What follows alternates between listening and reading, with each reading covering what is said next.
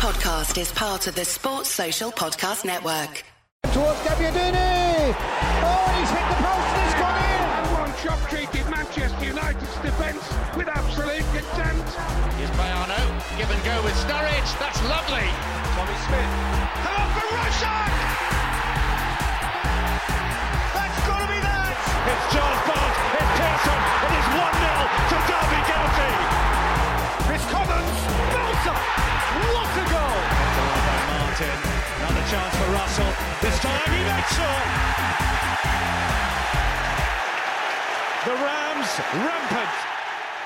Hello there, thanks for your company once again on Steve Bloomer's Washing, the Derby County fan podcast. It's our last episode of the season. Heartbreak for some, relief for many others. I'm Chris Parsons, and joining me for the final say on Derby County 17-18, as usual, are Tom Martin. Good evening. And Richard Kutcher. Hello. It's never boring, is it? The Rams announced last week, hopefully a few days before we recorded, that Frank Lampard is Derby County's new manager. So naturally, the first half of the podcast will be totally frank. What style of football can we expect? Have our expectations changed? And will Tom be getting Terry 26 on the back of a shirt this season? No. For all time's sake, though, it's the final Who Ram I of the season. We were asking the score before. Is it 10-6? 10-6. It's close, actually. Over 10-6-1. Over how many legs? 17 legs. Our occasional Derby County guessing game. Tom has wrapped up the title for the season, of course, but Richard could finish the season on a high. Qualify for Europe. You could restore some pride. So the first clue for this episode is following. I played 32 times for Derby County between 2009 and 2015. I really hope I haven't had this one before. 32 times between 6 years. John Terry. 2009, 2015. That is correct. That's an awful player, surely. Yeah. And we will come George back. Vaughan. Sounds about right. 32 appearances in 6 years. And we'll come back to that at the end of the podcast. So then, the Rams will be led next season by Premier League legend, but one with no managerial experience. So it's Lampard, Tom. When the rumours became reality, what was your gut reaction when you first heard? I've got more and more excited, but the gut reaction, I'll be honest, I was a bit, I'm not certain. I mean, we are taking a massive risk here, and there was a nice article on the BBC which also said Lampard's also taking a risk because we're not renowned for showing great loyalty to managers, and when we go through a difficult period, the fans and social media goes pretty mental on it. So I think we need to give Lampard time, and I think it is really exciting, but gut feeling, I was a bit unsure. I think it's a good point about Lampard taking a risk as well, because that's probably why it took about a week. You know, from when the rumours started being serious to him being announced, there was a long period there, and obviously the fans are getting a little bit impatient about there being no news. And the longer it went on, the longer I was concerned that maybe it wasn't going to happen. And I think, you're absolutely right, Tom. I think it's a risk from us. It's a risk for him, considering our track record with giving managers time. You know, the last time he hired an inexperienced manager was Paul Clement, and he didn't really give him the time that he probably deserved to get given. You said originally, Richard, you were sceptical. Yeah, to begin absolutely. with. I think your mood reflected that of a lot of Derby fans. When the name first came out, they were like, this isn't Football Manager or like, the Daily Star or something. That's never going to happen. But then it became more and more serious. Yeah. And you, like everyone else, were eventually one round to the idea, weren't you? And I think one round / there's been a bit of Frank mania going on. Even before the announcement, the club obviously have marketed it brilliantly. Yeah. I feel like that week actually worked in everyone's favour, because everyone had a week to think about it and get excited about the idea, rightly or wrongly. I'm still probably more sceptical than others, because I just think he hasn't just got no managerial experience, he's got very, very little coaching experience. Of course, he's brought Jody Morris in, which we'll talk about, and he has got more coaching experience. But there is, take out the name Frank Lampard, and it's a nobody managerial appointment. Let's look at, what coaching experience there is for him and his credentials. It's a real curveball appointment for Derby, isn't it, Tom? Because Lampard said he has been, he's been sort of watching and mentoring Chelsea's youth team for about 18 months, and he's been just watching other people coach, really, while getting one of his badges, his UEFA B, I think. He hasn't got the top one yet. That takes 18 months or so, a longer time to actually get. And that's the one you need to coach in the Premier League, isn't it? Yeah. So he'll be fine for a while. Plenty of time. But it's interesting what he said, Tom, because he Lampard was quoted as saying that he didn't want to be a number 2. Yeah. Like a lot of people say, like Clement or something, or McLaren at Man United before he was Middlesbrough manager. Right. Yeah, he said, I don't want to be a number 2. It can be a great role, but I didn't necessarily want to shadow someone. You can pick up bits working in that capacity, but at the same time, you only get tested when it's yourself in the hot seat. And I'm talking about man management on the training ground and trying to be a success. So, as you said, it's a gamble for us, but also for him. He's staking a lot of his reputation on this, isn't he? Definitely. And if you think about the sort of people who have been ex-players and been associated with Derby in the past, so Chris Powell, Simpson, for example, they've given the first team coach or managerial positions a go, and it hasn't necessarily worked out for them. And maybe they're better backroom players, and or backroom sort of staff, sort of support staff.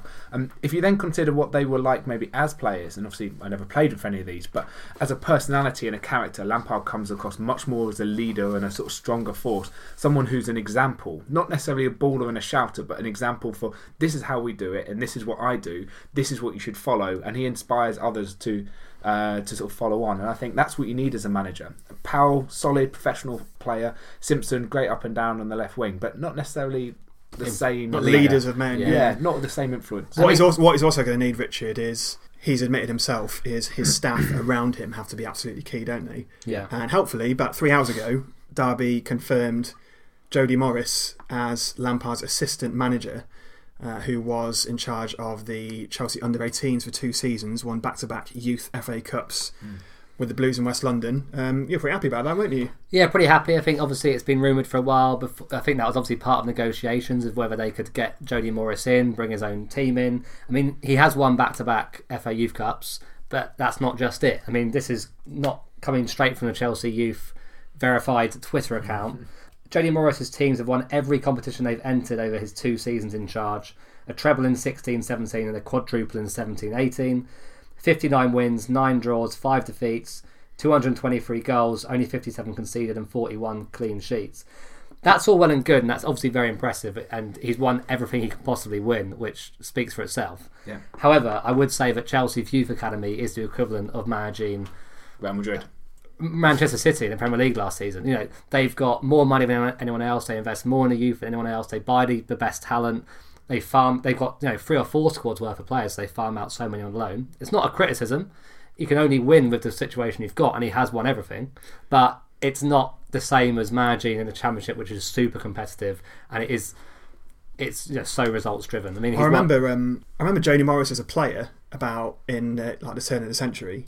He didn't have as much of an impact as Lampard at Chelsea, but he was described by Xavi in a Champions League game as the hardest opponent he'd ever faced, wasn't he? Yeah, he was a big ball-winning midfielder. And let's face it, even if he has a slight streak of that now, we could do with someone who instills that sense of competitiveness and hard man attitude into the middle, can't we? It's what we thought Rowett was doing, and it's what we thought that this Derby team had back in January, a bit of like belief and a bit of fight, and we're not going to bottle it. But then what happened in February and March was the same as what happened the previous 4 years.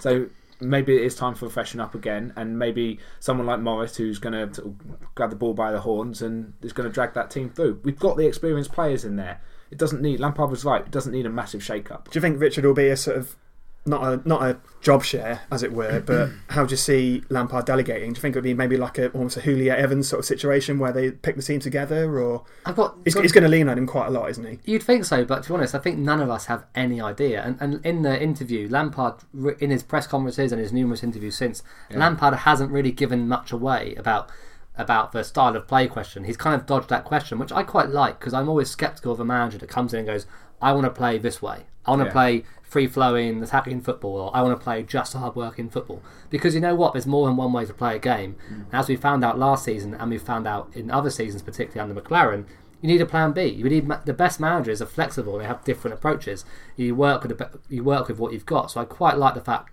Lampard hasn't really committed to a style. And having done some research over the last few days on Jody Morris, there doesn't seem to be one particular style that he's adopted at Chelsea. No one's praising him for free-flowing football, but no one's saying that he's playing boring football either. It's so difficult to tell with a youth team, isn't it? But apparently Lampard was asked how we're going to play, or how he wants his team to play, and he said he wants to deliver fast football. But what does that mean? What does fast football mean? That could be. Can you see it being a massive sea change from Rowett's sort of soak up the pressure, defend tight, and hit teams on the break, sort of relatively pragmatic, negative football?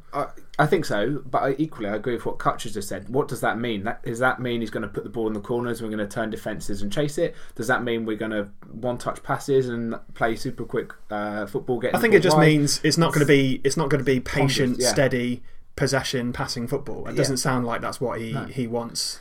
Yeah, that's not what Rowett did either, is it? No, and he said fast football, but the thing he said time and time again was hard work, which is definitely good. And you know what? That comes from playing for managers like Mourinho, playing for managers like Ancelotti. Mourinho's first 2 seasons of Lampard, when Lampard really break through, he wasn't as negative as he is now. He was quite an attacking team with Duff and Robin in that team. It was a really exciting team to watch, actually. People forget Mourinho had a really exciting team there. And Ancelotti was obviously a good attacking manager, but they all relied on hard work as well. When I remember Lampard playing, he wasn't the player in that generation with the most ability, was he? No. You could argue that there's like Gerrard and Scholes, even players like sort of Michael Carrick, who probably had more natural technical ability than he did. And even when he broke into that West Ham team, he said himself he was like the chubby slow kid who had to really work on his West Ham fans didn't take to physicality. Fat Fang Lampard. I mean, we don't know how much any of this will matter when he's a manager. Maybe it won't, but I think it speaks a lot about his mentality, doesn't it? And if he can instill that in the group and get them to respect him, because I think that's the most important thing. Surely this group of players will respect Lampard as much as they have any other manager we've had in the past 10 years. I mean, it might be harsh to describe Championship players who are getting paid lots of money, and some of them have had very good careers before Derby, as limited. But at the end of the day, he is working with players who are below his own level, so he should be demanding, having had his own experience, and having known that hard work can get you so far. So many top players you hear about so many top players. Harry Kane, for example, probably isn't the most naturally talented player, but he puts the hours on the training ground. Hopefully Lampard will be expecting the same level of commitment from current pros and the young players coming through. Apparently Lampard used to, Henry Winter told the official site that Lampard in his youth used to be spotted like jogging around Romford or sprinting around Romford on his days off to improve his endurance. And that's the kind of thing that football fans love, isn't it? That someone who wears their heart on their sleeve, and if he can do that on the touchline and can get the team playing like that, it's something that we're going to appreciate as fans. That you want the team to work hard, you want them to be passionate, you want them to be competitive, and Lampard's a winner, and you want your team to win. At the end of the day, how many times this season did we not play particularly great stuff? We won, and we were so excited by it because we were winning games. That's what you want, and I think Lampard's a born winner. Just one last point on the playing style. One more statistic to throw up there. So in the FA Youth Cup, which Chelsea won again this season, they played 8 games, they scored 33 goals, but importantly, they only conceded 1 goal in 8 games, and that was in the first leg of the final at home to Arsenal when they won that 7-1 in aggregate. So they conceded 1 goal in 8 games. So it shows you that Jody Morris and John Terry, however good that youth team was, they take defence seriously, which is a good sign, for sure. So, speaking of John Terry, was he involved, or did you just mean generally? Sorry, Frank Lampard and Jody Morris, nothing to do with John Terry yet. Anyway, speaking of John Terry, that is the strong rumour that he's going to be the third piece of the Lampard jigsaw, as it were. So not a word. So I put that one out on Twitter last week, just to see what the general feeling was amongst Derby fans as to whether they would take him. Well, the question was simply, John Terry, should we sign him? When I last checked, it was 45% said yes and 55% said no, so almost split down the middle. A very divisive issue, Richard. A few people sort of commented as well. I'll just read some of these out here. So David tweeted us to say, part of me says we don't want a full-on Chelsea reunion. Another part says we'd be foolish not to take a year on mates rates if he was up for it. James Allen tweeted us to say £3.6 million in wages at Villa last season, and he'll be 38 this year. If he came as part of the backroom team, that may be different. Paul Starkey tweeted us to say signing Terry would be the very antithesis of trimming the wage bill and lowering the age of the squad.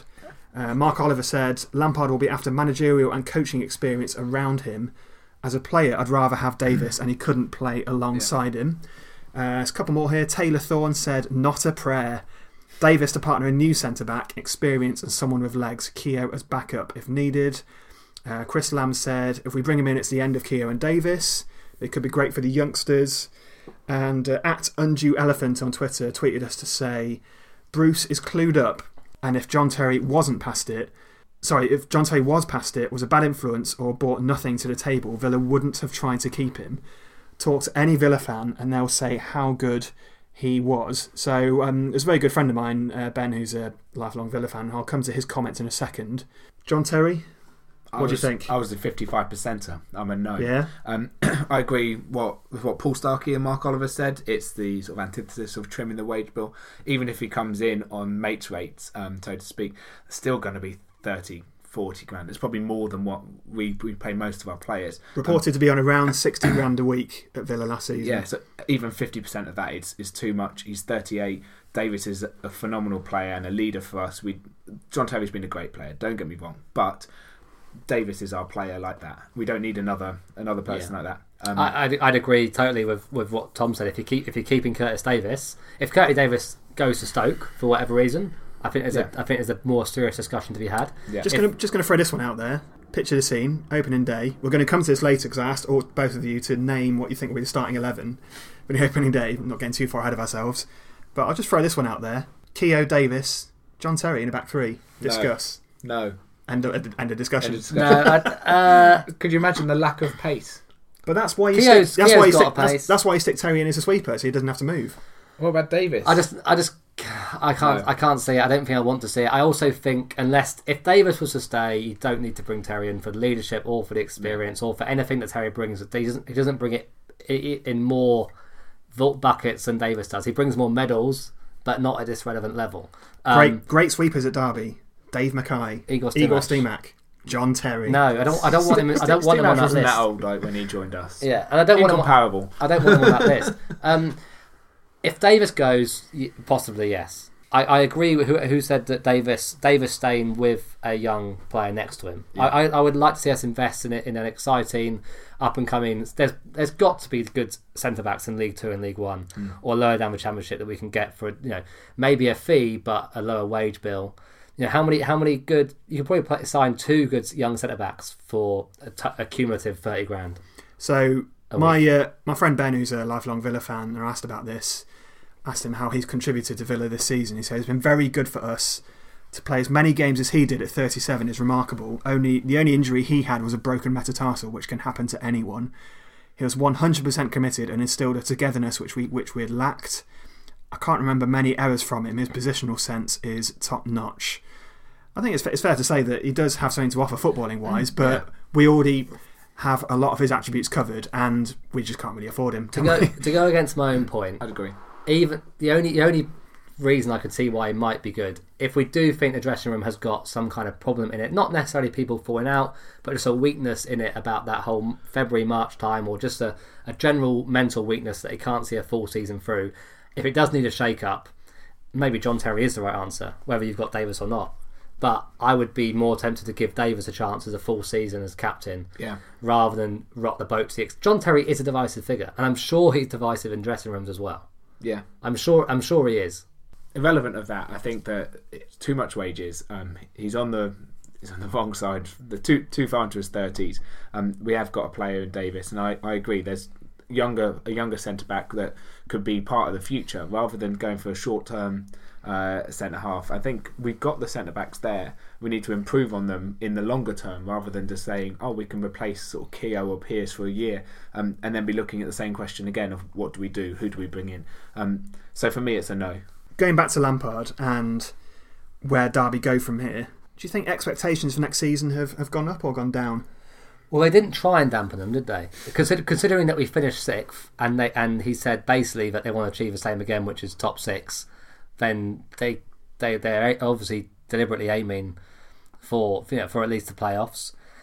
Expectations from the fans, I don't feel like expectations will go down, but I do think fans might be more patient if the early signs are correct and people stick by what they say now, which is let's give him time. This is a good guy. He'll have a better long-term plan. But let's see fans put their voices where their mouths are, because I don't want to hear in 3 months' time if we're 15th, sack him. Yeah. Tom, Mel Morris said when he introduced Lampard, we want to build on the club's top 6 finish from last season while at the same time bringing youth through. I think he said that, maybe it was Lampard. Anyway, they said it together.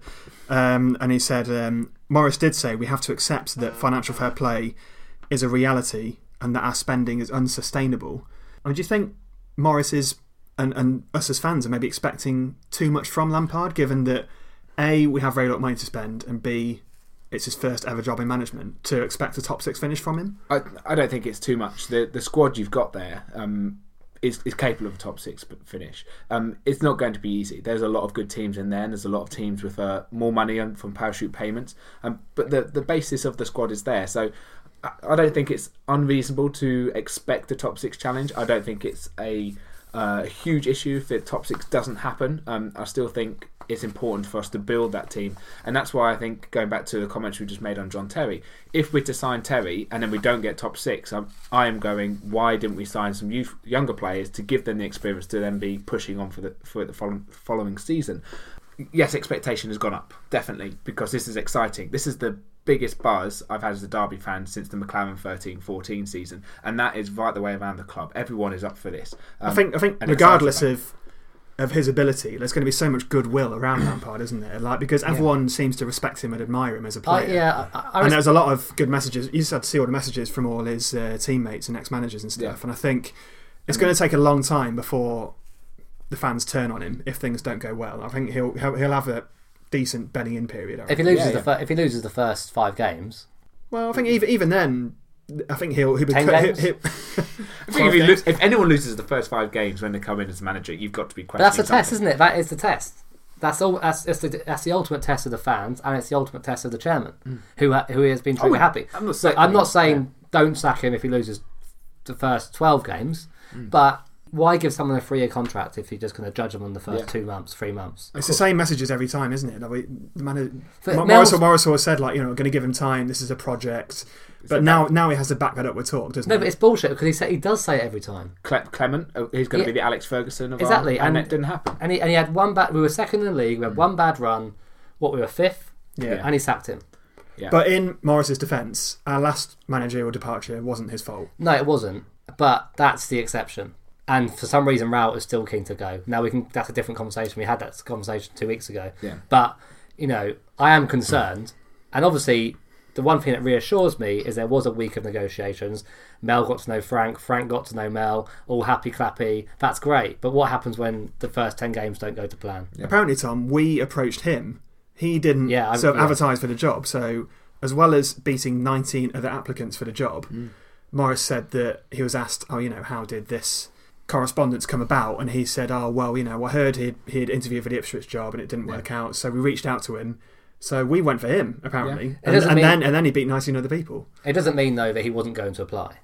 I mean, I take your point. I picked up on that as well. But he said we wanted to find out if he was actually serious about a managerial job or not. Yeah. Or just getting a job at Ipswich instead. I think Derby will be a good fit for him. And Ipswich would have been a good fit as well. I think he'd probably prefer to be at Derby because we're in a slightly better position. We've got the infrastructure and the squad in place. I don't know about that because Ipswich give their managers time. They've had 16 managers in 50 years or something. Yeah, okay, that's maybe the difference. But I do think that Derby have got the squad and the possibility to achieve a lot quicker than maybe what Ipswich have. And I think Lampard, if he's successful, he could be on to... He's got the sort of personality that I would expect, and not be surprised if he was a successful manager in the future. Well, we said in the last episode, didn't we, that if it goes really well, it's not going to last long. We are a stepping stone for him, and it's so obvious that that's the case. And if it goes badly, we'll just have to hope that he gets given time. But I think really well is getting promoted, which is fine. Yeah. And I think he would stay if we got promoted. It's harder to get promoted than it is to stay up. No one's going to give... I mean, look at Dyche. Yes, okay, the two players are incomparable in terms of player reputation, but Dyche has been at Burnley for 7, 8 years now, 6, 7, 8 years, and he's done a phenomenal job there. And he has stayed loyal to Burnley, and Burnley have stayed loyal to him. But Lampard would get picked up. If Lampard had achieved even the first 3 or 4 years of what Sean Dyche had achieved, Lampard would have been offered a job he couldn't refuse. I think if we're top 6 at Christmas and a job comes up in the Premier League in February, I think there's a chance. But we go. Yeah. That soon. Yeah. Possibly. He Depends has what the job is. I know we gave him his first job in management, but he has no affinity to Derby. If the job is bottom of the table Cardiff City, I don't think he does go. I've got to also if it's say, mid-table Watford, then maybe he goes. Okay, fine, but I would be pretty disappointed if he's actually gunning for a long-term managerial career, because you've got to show loyalty to that club, and you've got to actually show you can do the job properly. Like 6 months is not enough time. Well, this is two transfer windows. This is a problem that Rowett might have, isn't it? That he's sort of developing a reputation for himself, isn't he? Well, again, anyone who flutters their eyes at him, off he goes, doesn't it? No, but that's not true. I don't like him anymore. But he didn't go in January, and he was sacked by Birmingham. But let's not talk about Rowett. He's gone. He's dead. He's not dead. He just lives in Stoke, which is good as. Same thing. You can follow the podcast on social media. We're on Instagram. Drop us an email at stevebloomerswashing@gmail.com. We're on Twitter at stevebloomerpod, as you'll know if you're on watching us on Periscope, and we're on Facebook as well. We're going to leave it there for the first half. In the second half, we're going to have a look back on the season, on 17-18, goal of the season, player of the season, Mate Vydra. How much would we sell him for? Who do we keep? Chris Martin, Craig Bryson, remember them? Nick Blackman, all these names he's blasphemed in the past. What happens to them? And the three of us will attempt to predict, probably with hilariously bad results, Derby's opening day lineup for 18-19. So we'll see you on the other side of this small dose of John Watson. Powell again. There's Villans. Asanovic. Daly! Derby have equalised. Hi, I'm Paul Pesky-Solido, and you're listening to Steve Bloomer's Washing. Welcome back to Steve Bloomer's Washing, the Derby County fan podcast with me, Chris, him, Tom. Hello again. Him, Richard. Welcome back. So in the second half of the podcast, we were just going to reflect on the season that was. Not the result we all wanted in the end, but another roller coaster campaign for the Rams. Goal of the season, Richard. Who gets your choice when you finish swigging your beer? It probably wasn't the best technical goal of the season, but I'd say Mate Vydra against Forest. What was it? 2 minutes in? 24 seconds, mate. Similar. Didn't you miss it? I probably did miss it. Or I don't remember it anyway. You're asleep again? Yeah, yes, sleeping. Yeah, Mate Vydra's goal, just because what a way to start a derby. In Derby. So when you're talking goal of the season, you're talking like importance and as a dramatic moment rather than as a technical piece of footballing ability. Oh, it all comes together, right? The reason Gareth Bale's goal in the Champions League final was better than Ronaldo's in the semi-final, quarter-final, whatever, is because it was in the final. That's why it's better. But it was also a better goal. Wow. Vydra's goal against Forest was great, wasn't it? Drop of the shoulder, created the space, and then wrong foot, and hammered it in from, 25 yards, or 22 yards or something? Yeah. Great strike. So it's a good goal, and it had massive significance, so combine those two factors. Tom? Okay, so I've got two potential ones here. The one that I celebrated and enjoyed the most this year was Vydra's goal against Birmingham City to put us 2-0 up when he got put through, and you just knew he was going to score, and he absolutely hammered it home, left-footed from about 12 yards. That was like my favourite goal. However, the best goal this season, no doubt, Sam Winnell away at Ipswich. What a strike that was. 30 yards or so. Just an absolute speculator that was, wasn't he? Like Brilliant just wound strike. up way from miles out. Yeah, great. It's been a good pushing 30 yards out. That was, yeah, I think. I think so. It was really wide out, wasn't it? It was like right across the keeper, sort of from the centre left into the top far corner, and it didn't even get onto the Football League's goal of the month. Yeah, I mean that is a travesty. Must have got lost in the post. But yeah, it was a great goal. Another goal I enjoyed was Cameron Jerome's in the playoffs at home, because I celebrated that twice. Or either of his goals against Cardiff. Or either against Cardiff. Because what a lovely team to score them against. A bit like the Forest game. Yeah. They weren't the most beautiful goals. The build up to one of them was just about 25 headers, but the strength to outmuscle the cretinous back four of Cardiff City and then slide it into the corner. Yeah, we can't talk about goal of the season and mention that Jerome goal against Cardiff is one of the worst goals I've ever seen. What's your favourite then, Chris? What's yours? Mine was Winnall as well. It was just proper like arrow right into the top corner, wasn't it, from miles away, and the sort of goal he doesn't score very often, and the sort of goal we don't score very often. No. And a hugely important goal at the time. I thought we needed that result at the time to keep the pressure on the top two. So I started to believe then. Yeah, me too. As with Birmingham City, the visual one. Anyway, so that's goal of the season, which we haven't agreed on in the slightest. Well, I think you two both chose Winnall. So player of the season, Richard. It's pretty much between. It's a three-way tie, really, isn't it? Carson Craig Davis, Marcus Olsen and George Thorne. Jamie Hansen as well should have a shout. I would, purely for his playoff heroics, I'd say Curtis Davis. If making him captain brings that out of him every week, then we will get promoted next season. He was incredible in some of the most important games of the season. Curtis Davis was an absolute colossus. He made the players around and the players against him look like little boys at times. Yeah, I would say Curtis Davis. Scott Carson had an incredible run, and he didn't really do a lot wrong all season, to be honest. And Vidra, while his goals are very important and he was very effective, he was also dropped at important times by Rowett. So I'd probably go Curtis Davis.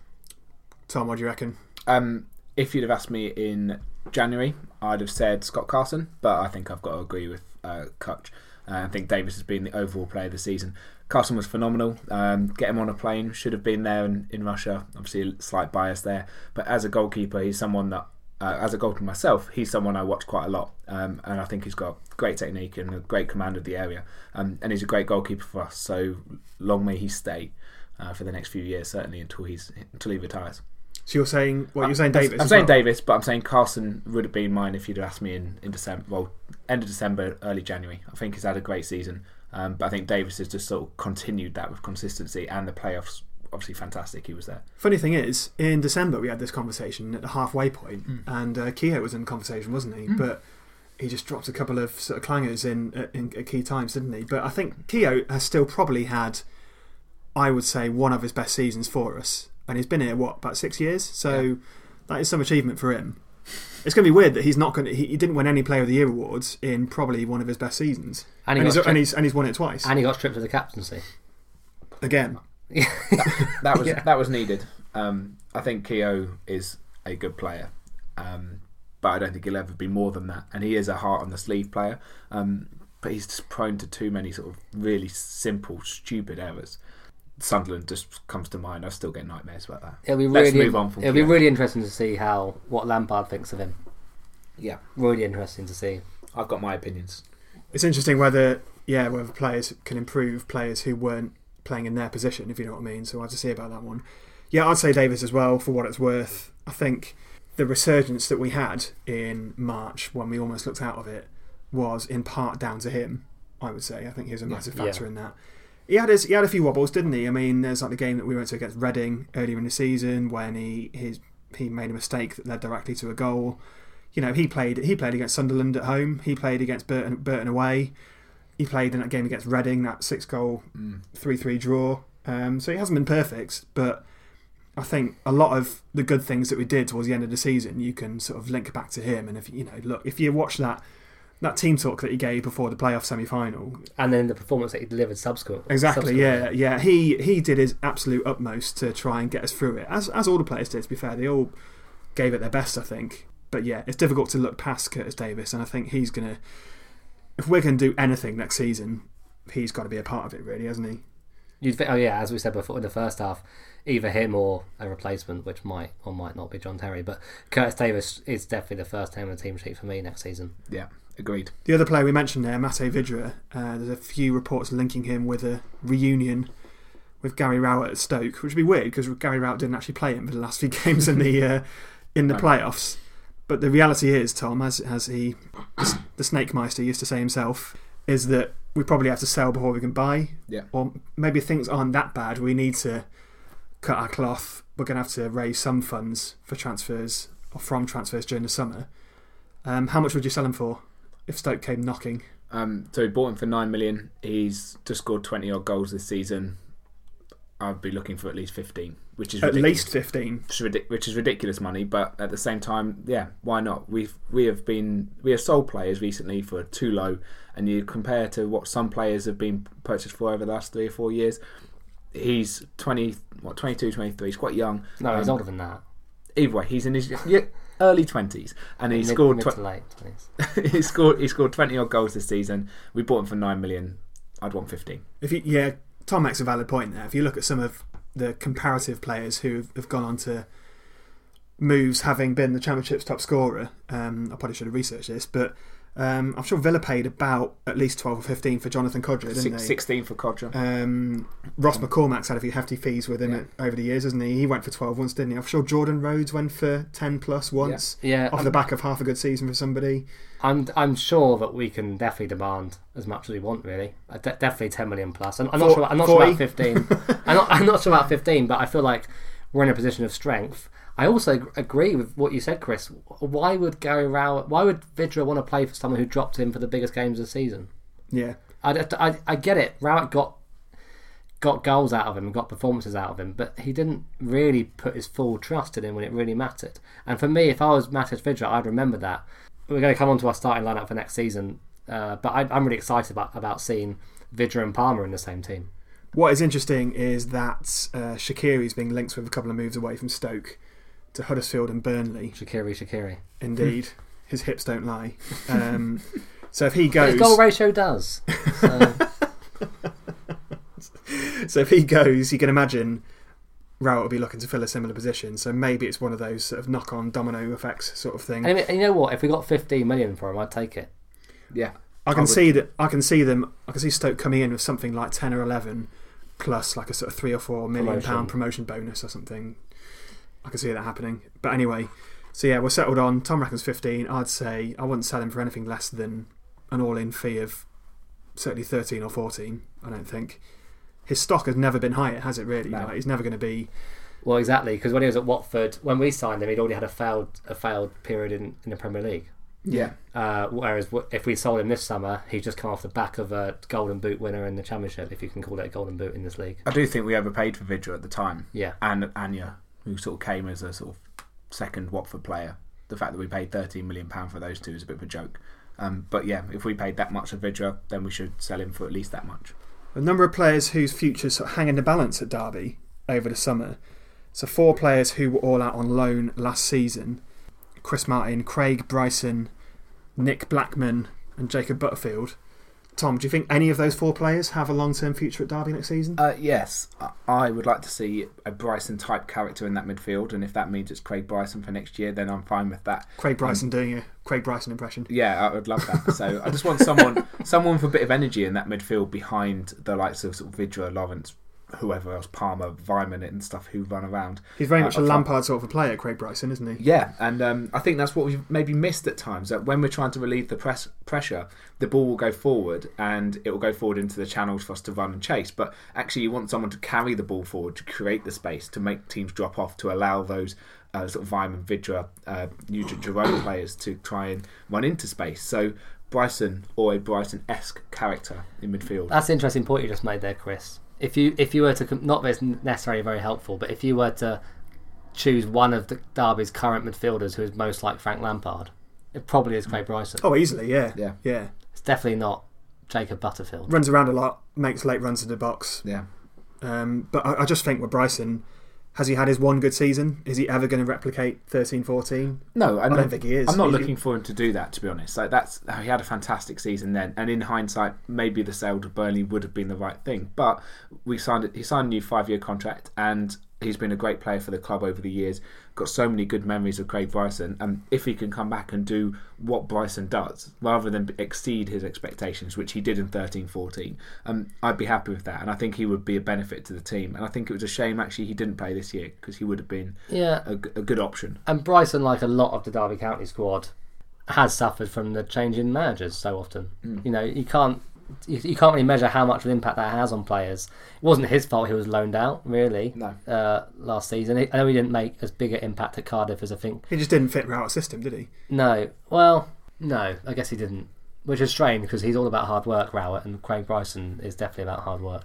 Stick with me on this one, Richard, but Nick Blackman scored 10 goals in 31 appearances for Jordi Cruyff's Maccabi Tel Aviv in Israel last season, including the winner versus Villarreal in the Europa League. Any interest? Well, they're very exotic names, aren't they, all of those? But I don't know. I don't know if that means he's ready to set the Championship alight. Maybe he is. I mean, there obviously is a player in there somewhere. Can I refute this just with 3 words? Colin Kazim Richards. He went to Fenerbahce and scored loads of goals, and he was rubbish. So Turkish league is better than the Israeli What, rubbish league. when he came back or rubbish before he left? Both. Right. So the Turkish league is better than the Israeli league. Blackman was a rubbish player. That's why Clement got sacked in my eyes, because he spent £3 million on Blackman. No. But did Blackman not suffer the same fate as Vidra as Vidra did in his first year at Derby, which is he never got played in his proper position? It's because he wasn't good enough. I just remember the times when Blackman came on, he looked so bereft of confidence, didn't he? Like, he just... And so did Vidra. I mean, I feel like Nick Blackman is a player there. I'm not saying you should give him a run, but if you did give him a run, you might find that player again. Well, I'm just not sure where he fits in. But then we don't know Lampard's system, so it's all speculation, isn't it? Jacob Butterfield, Tom... I feel with him, really, there's just too much water under the bridge, really, isn't there? Because he sort of mouthed off when he went to Wednesday. Yeah. He burned his bridges, didn't he? And fast football isn't really his sort of thing either, is it?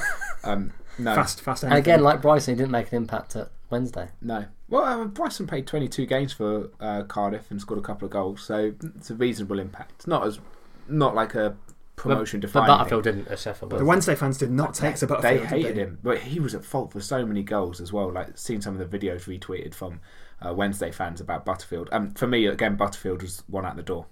And finally, I feel like we should really stop talking about him now, but Chris Martin, for old time's sake. He's got another 2 years on his contract. Yeah, so we might as well. Only scored 1 goal for Reading on loan in the second half of last season. I don't know why Chris Martin is no longer a great player, but Tom's his biggest fan. I love Chris Martin. It's just because we share surnames. But more than that, Tom. Admit it. He's my dad. No, I think Chris Martin, if we can get an offer which is of reasonable, which someone will take his wages off us, then again I'd let him go. But he could be useful. He's going to end up with McLaren at QPR, isn't he? That would be fine. That's fine. That's quite a good shout, actually. Come on, Steve. On loan, though. They won't pay for him. They'll only pay half his wages, because he's obviously on big wages now with us. Yeah. Seems pretty likely. Before we wrap it up for this episode, and indeed for this season, we wanted to throw things forward and look ahead to August, to the opening day, to another campaign where Derby will hopefully be going for promotion again. Picture the scene, an opening day in August. Now, this is very speculative, clearly, but what do you think Derby's starting 11 will be? Well, now, this can be... you don't have to name names. You can just say a new signing in a certain position. Okay. What do you think, or what do we want? What do you think it will be, not what do you want it to be? Are we home or away on the first game of the season? Home. Always home. Okay. Just answer the question. Right, we talked earlier about some younger players coming in, and I've got friends who are lower league supporters, and I've seen a fair few lower league games this season. Jack Marriott at Peterborough scored, I think, 20-25 goals this year. I think he'd be a decent acquisition up front. And someone at centre-back, because I think the Keogh era must end. Must end. It must end. So start with Carson. Take me through your 1 to 11. Yeah, so, okay. So Carson in goal. Yeah. I'd like a new left-back of some sort. I haven't got an idea for that one. Not low? Maybe, but he's barely played for Shrewsbury. I know he's been injured, but maybe. But a new left back. Davies as captain, a new centre back. I quite like the look of the lad at Hearts, John Suter, who we were linked to back in December. Wisdom at right back. Then as a 3 in midfield in front of that, Huddleston sitting, Johnson and Bryson. Then I'd love to see Palmer back and to be supported by Vidra as like 2 sort of central 10s. Just to step in here, this is the team you think will happen, not the one you want to happen. Yeah, you sure? Yeah. So you think that you think this is what Derby's starting team will be on the opening day? There are 4 new players in that team. Yeah. Okay. And then I'd like to see Jack Marriott up front. Richard, how about you? I would deal with Alex Pearce or Keogh next to Davis. I feel like mine's more realistic, as in what I think it will be, because it's definitely not what I want it to be, and you'll see why in a second. So I think this is what it will be. Scott Carson in goal, 4-2-3-1. Scott Carson in goal, Wisdom right back. I think we will sign Terry, and he'll partner Davis on the opening day of the season. I think it'll be Max Lowe left back. I feel like there's going to be a definite effort, whether it's token or genuine, to play some youngsters. So I think Max Lowe left back. I think a base of 2 midfielders of Huddleston and Bryson. And then I think we will sell Vidra. So in the 3, it'll be Thomas from the academy right wing. Yeah, Luke Thomas. Casey Palmer, I think we're getting back on loan behind the attacker.